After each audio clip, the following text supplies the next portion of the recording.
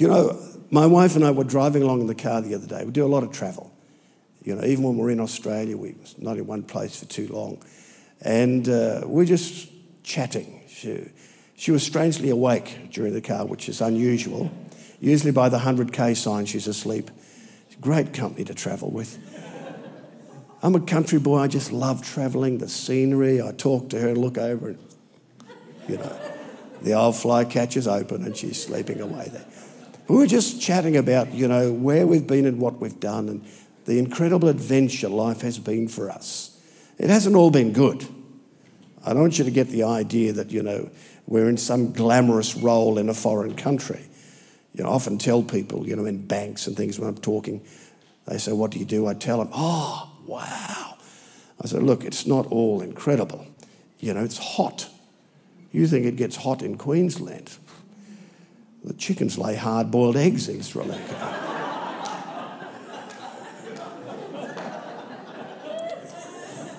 It's hot and humid. You know, I might stand in a room for 5 hours in a day teaching and I'll probably lose 5 gallons of water. You know, air conditioning's not that common. You know, it's difficult. The food is good. The people are wonderful. But, you know, there's a lot of travel. The travel is difficult. You know, to cross the country, it's only 300 Ks. It takes 9 hours in a fast car, dodging rogue elephants. You reckon hitting a kangaroo's bad. You try hitting an elephant. I've never seen a car with an elephant bar yet, but I'd like to see one. And, you know, it's not that glamorous. But it's been an incredible adventure, the journey of life. And that's what I want to talk to you about this morning. I think sometimes we get a bit delusioned about life. And I want to tell you this morning that your life is like a story. God's got one big story with lots of little chapters, and your life is one of them. And the kingdom of God would not be the same without your story.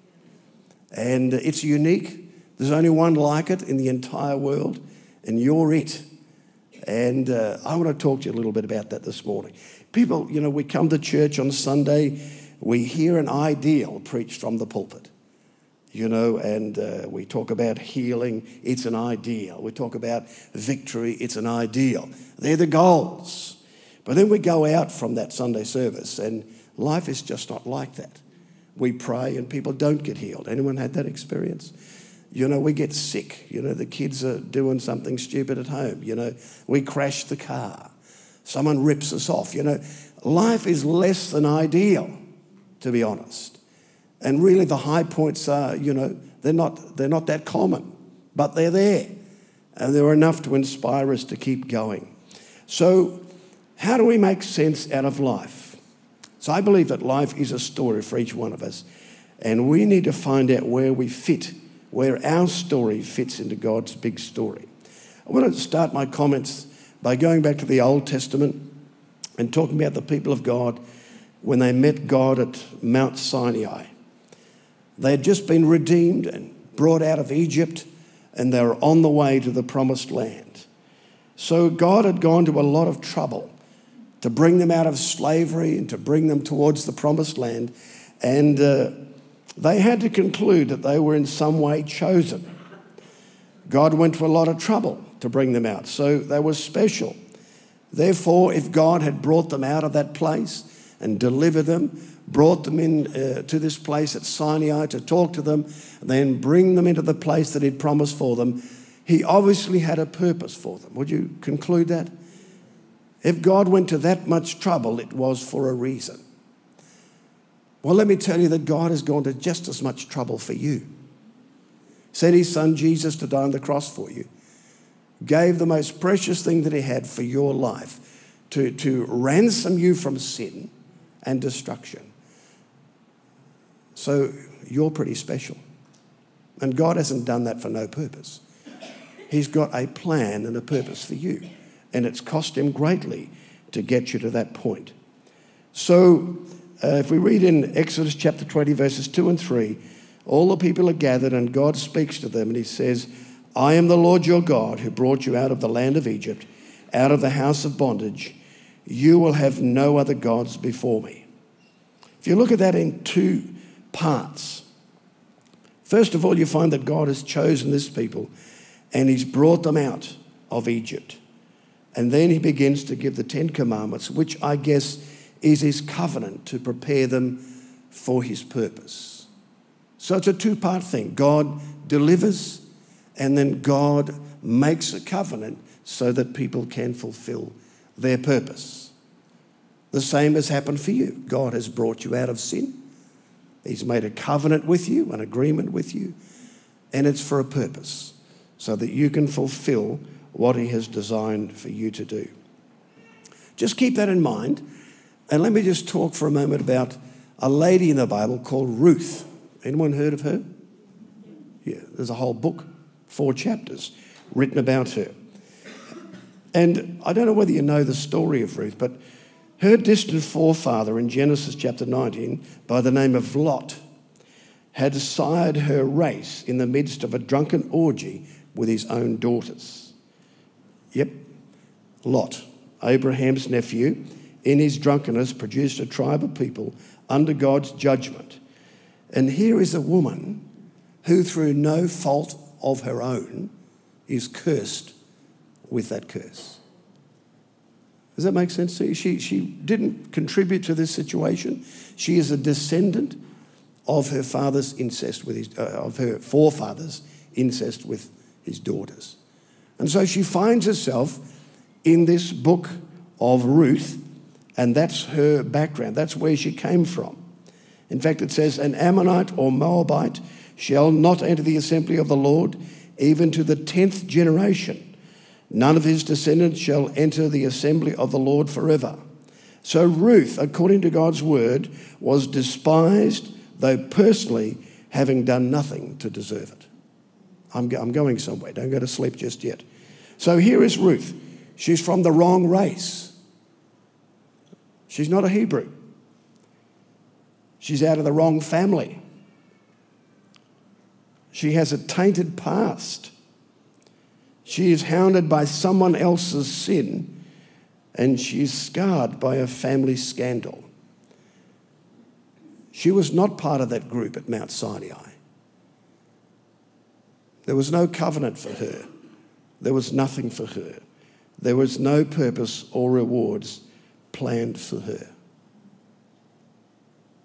What do you do when you've got that against you? What do you do to get into the purposes of God? How do you get out of that sort of a situation and family background to make some sense out of your life and build towards something better? Well, Ruth had the good fortune to marry a Hebrew man. So she heard the story of the Hebrews, their God, and his plan for them. And having heard that, she probably had to conclude that she was left out, unnoticed, rejected, found no place in the plan of God. You remember that verse I just read?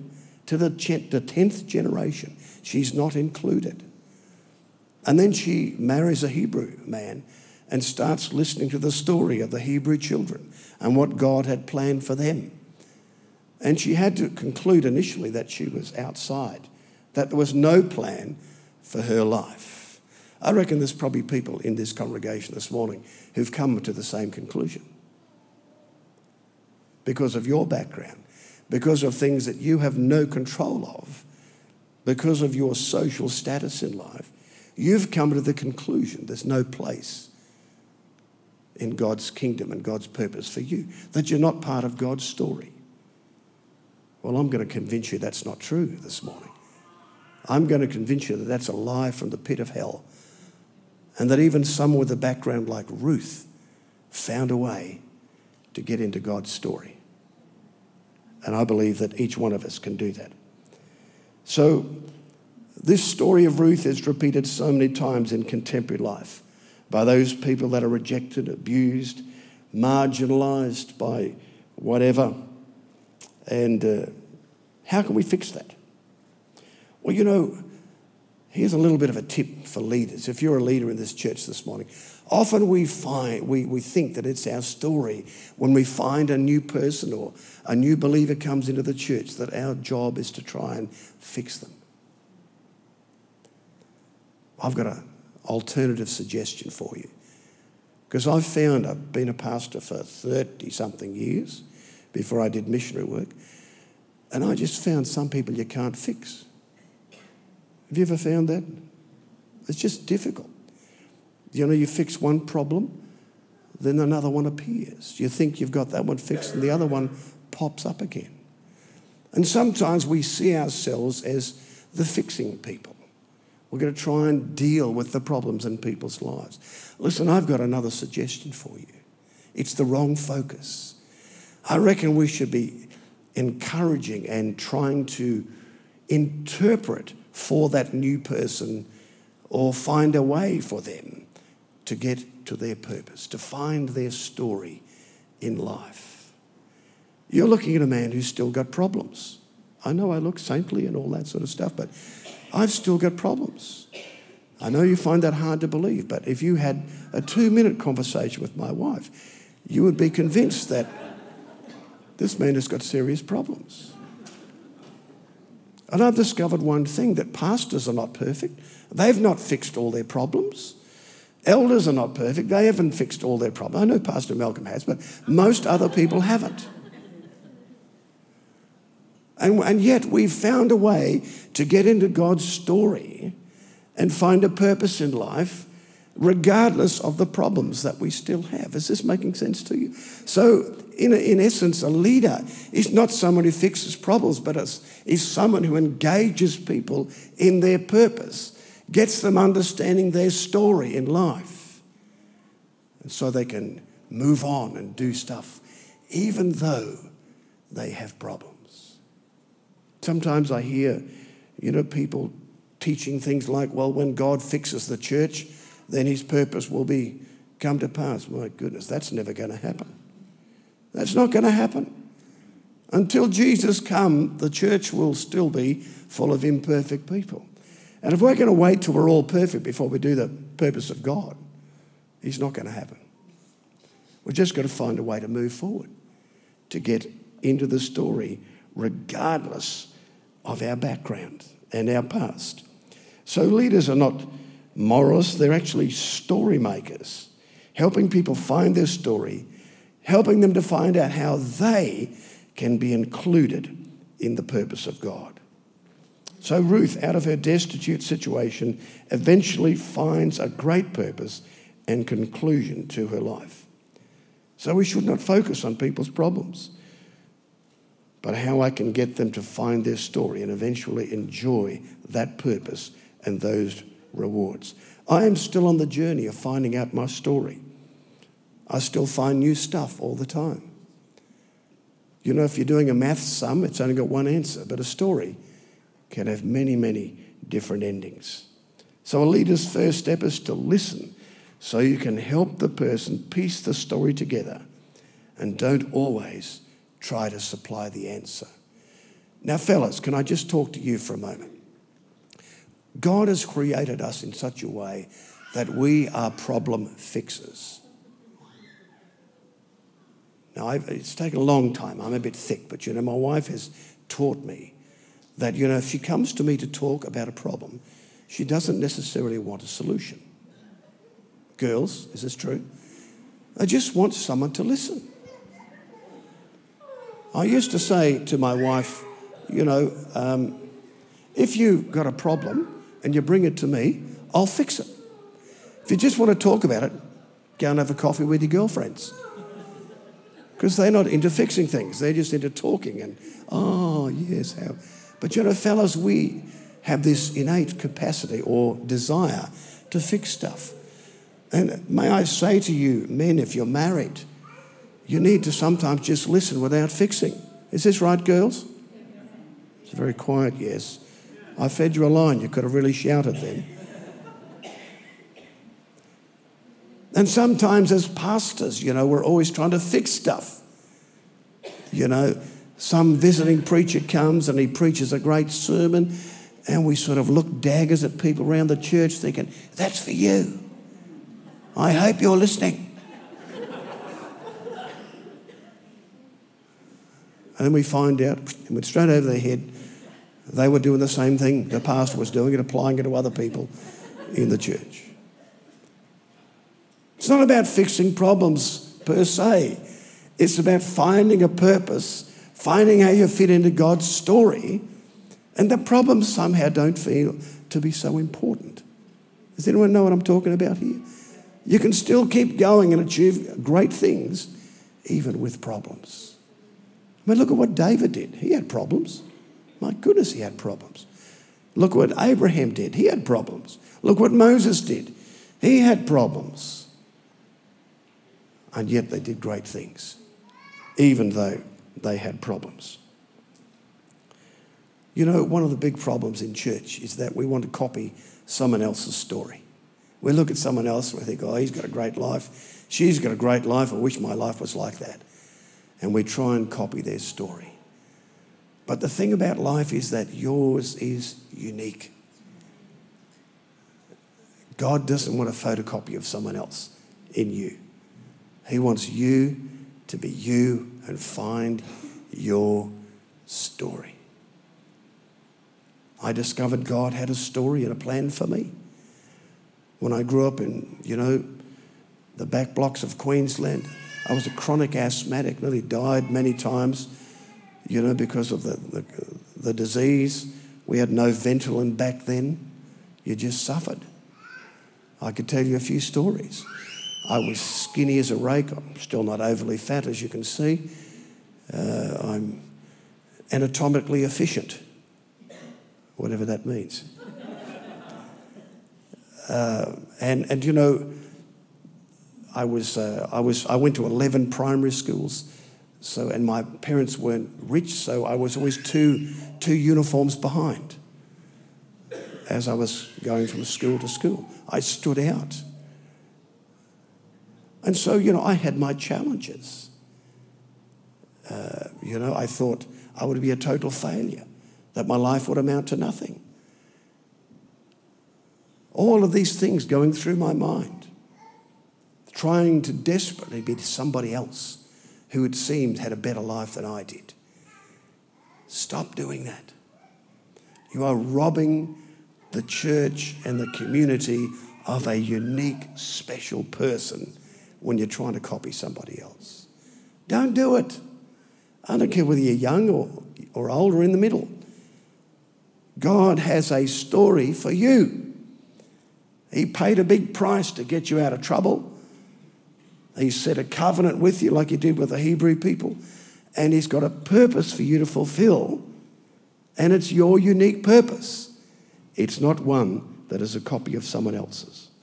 2 Corinthians chapter 4 and verse 7 says, however, we possess this precious treasure, the divine light of the gospel, in frail humans, vessels on earth, that the grandeur and exceeding greatness of the power may be shown to be from God and not from ourselves.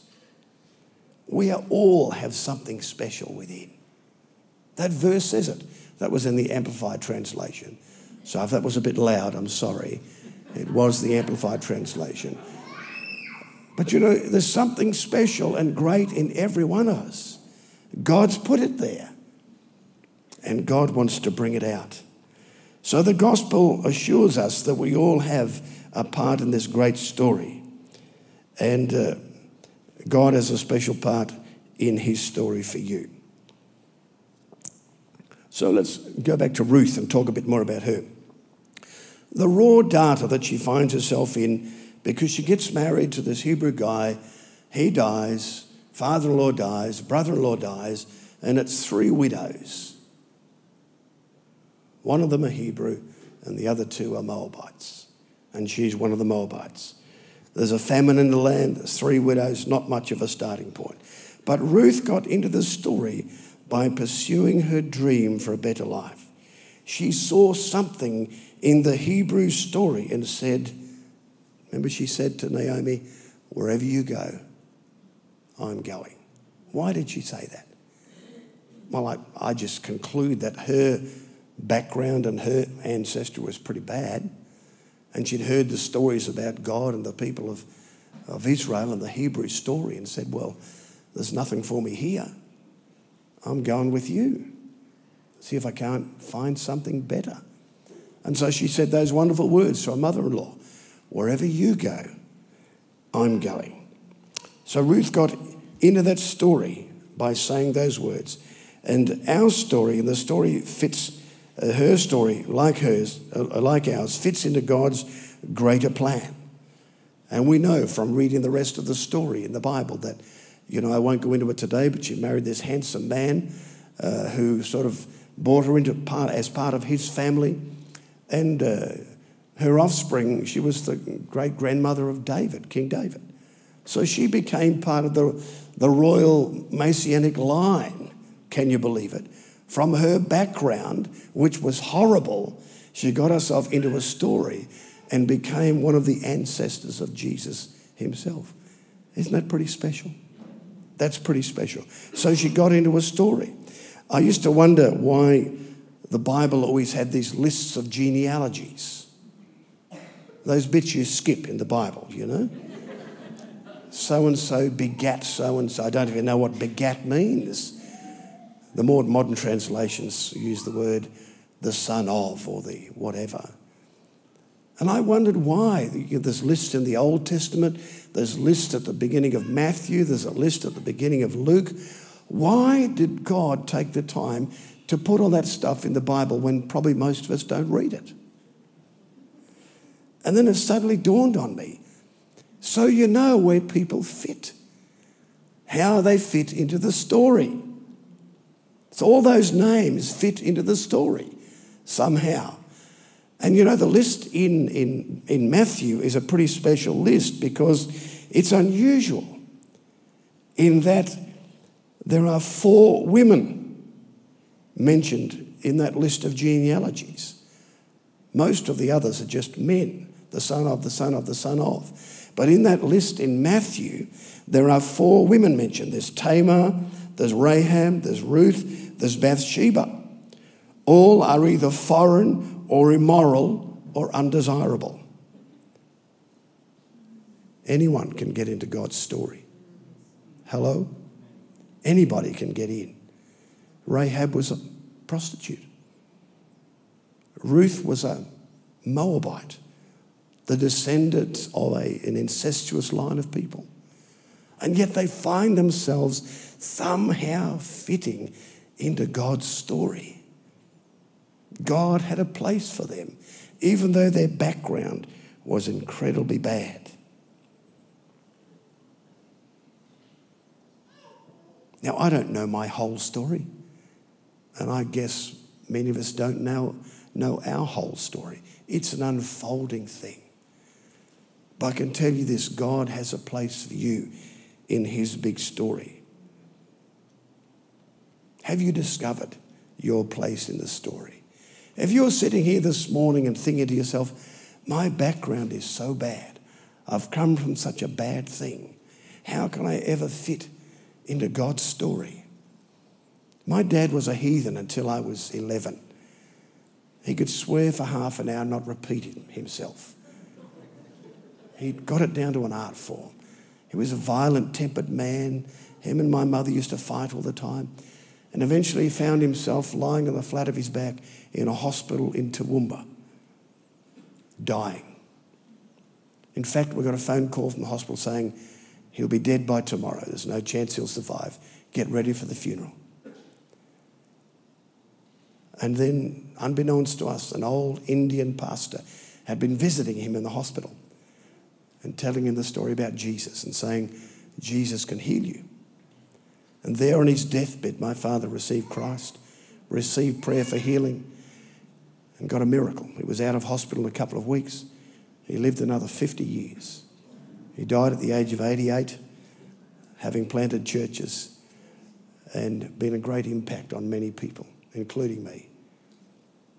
But here is a man who was basically an alcoholic, who had left school at grade 5 because his father was an alcoholic. And he had to sort of get a job and earn money for the family. He was definitely working class. There was nothing special about him. In his heart, I know that he wanted a better life for his family. He wanted stuff to go better. But his background was preventing him. But there in that hospital bed, his story changed. He got into God's big story. Lying there on the hospital bed, he took a step and got into God's story for his life. Got into his story, which is part of God's big story. And he did something special with his life. I remember conducting his funeral in 2015 and having some of his disciples talk at the funeral. Just tear-jerking stuff. The impact that a man who'd found a way to get into his story was having on other people was phenomenal. Today, friends, there's a story for you. You may not have a background like Ruth, maybe nothing like that, but there is a story for you, and God wants you to get into your story. You might think, I've got too many problems. Forget about that. We've all got problems. Problems don't prevent you from getting into God's story. Look at the story of Ruth. You couldn't have a worse background than that and a worse start in life than that, and yet you found a way to become part of the Messianic line. She found a way to get into God's story, to find her story as part of God's story. And I want to encourage you here this morning. I don't care what your past is. It doesn't matter. I don't care where you've come from. I don't care about your ancestors. Nothing of that is of any importance this morning, because you can get into God's story by finding your story. It's not about fixing yourself up. That'll happen as you find God's story. Hallelujah. Are you with me this morning? Why don't you stand with me? Come on, stand to your feet.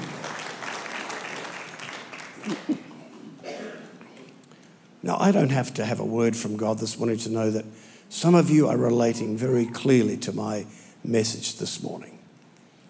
I don't need to hear from God for that. In any room this size with this many people, there's going to be people confused about where they are and struggling about their story, wondering why it's not going. And look, again, you might look at me and think it's okay for you, but you don't know the troubles I've had. I had a son with cancer at the age of 21. He survived. He's now 41. That wasn't easy. My wife's just finished treatment for breast cancer. I had thyroid cancer. I had an operation to get it out. I think my wife slipped the doctor a few extra bucks too. Not sure about that. You know, my life hasn't been easy. So don't look at me and think it's okay for you to talk like this. I've had my struggles. I nearly lost my father, as you just found out, at the age of 11. But the thing is this morning, friends, God has paid an incredible price for you to get you to this point. And He didn't do that just to get you to sit down and have a miserable life. He's got an incredible story that He wants to unfold for you. And it's part of His big story. And if you don't find out what it is, something's going to be missing from the big story. So I'm going to pray right now. And if you're relating in any way to what I'm saying, I want this to be your prayer. In fact, why don't we get a show of hands this morning? If you've related in some way to this, what I've talked about this morning, just put your hand up and say, I want to be part of this prayer. Come on, there's more of you here. That's it. Doesn't matter what age you are. Be bold. Just put your hand up and say, yeah, that's me. That's me. Father, you see these hands this morning, these beautiful people. And Lord, we know that you've paid a wonderful price for them. You've purchased them. You've paid for their salvation. You've paid the price for their sin. You've brought them to this Sinai at this time to make a covenant with them. And Lord, I pray right now you would help them to see past the problems and see past the past and begin to see an unfolding vision, which is their story for the future. Lord, in the midst of all the trouble and the sickness and the strife and the financial woes, Lord, that you are creating a story that is uniquely for each one of these people. And so, Father, right now, in the name of Jesus, I pray for breakthrough in their lives. I pray for breakthrough. Lord, take the scales off eyes this morning so that they might see that there is a purpose unfolding in front of them. Give them vision today, Lord. Fill them with vision. Fill them with an understanding of your purpose for their lives. And Lord, we would just pray for a great healing from the tragedies of the past, from the difficulties of the past, so that we might move into your purpose and move into your story for our lives. Encourage your people this morning, oh God. Lift their eyes off their problems, I pray, and focus them on your plan and your story for the future. I ask it in Jesus' name. And everybody said, Amen. God bless you. Thanks, Pastor. Thanks, Peter. Can I have the team back up if they could, please? The music team, that'd be great. Hey, just so you know,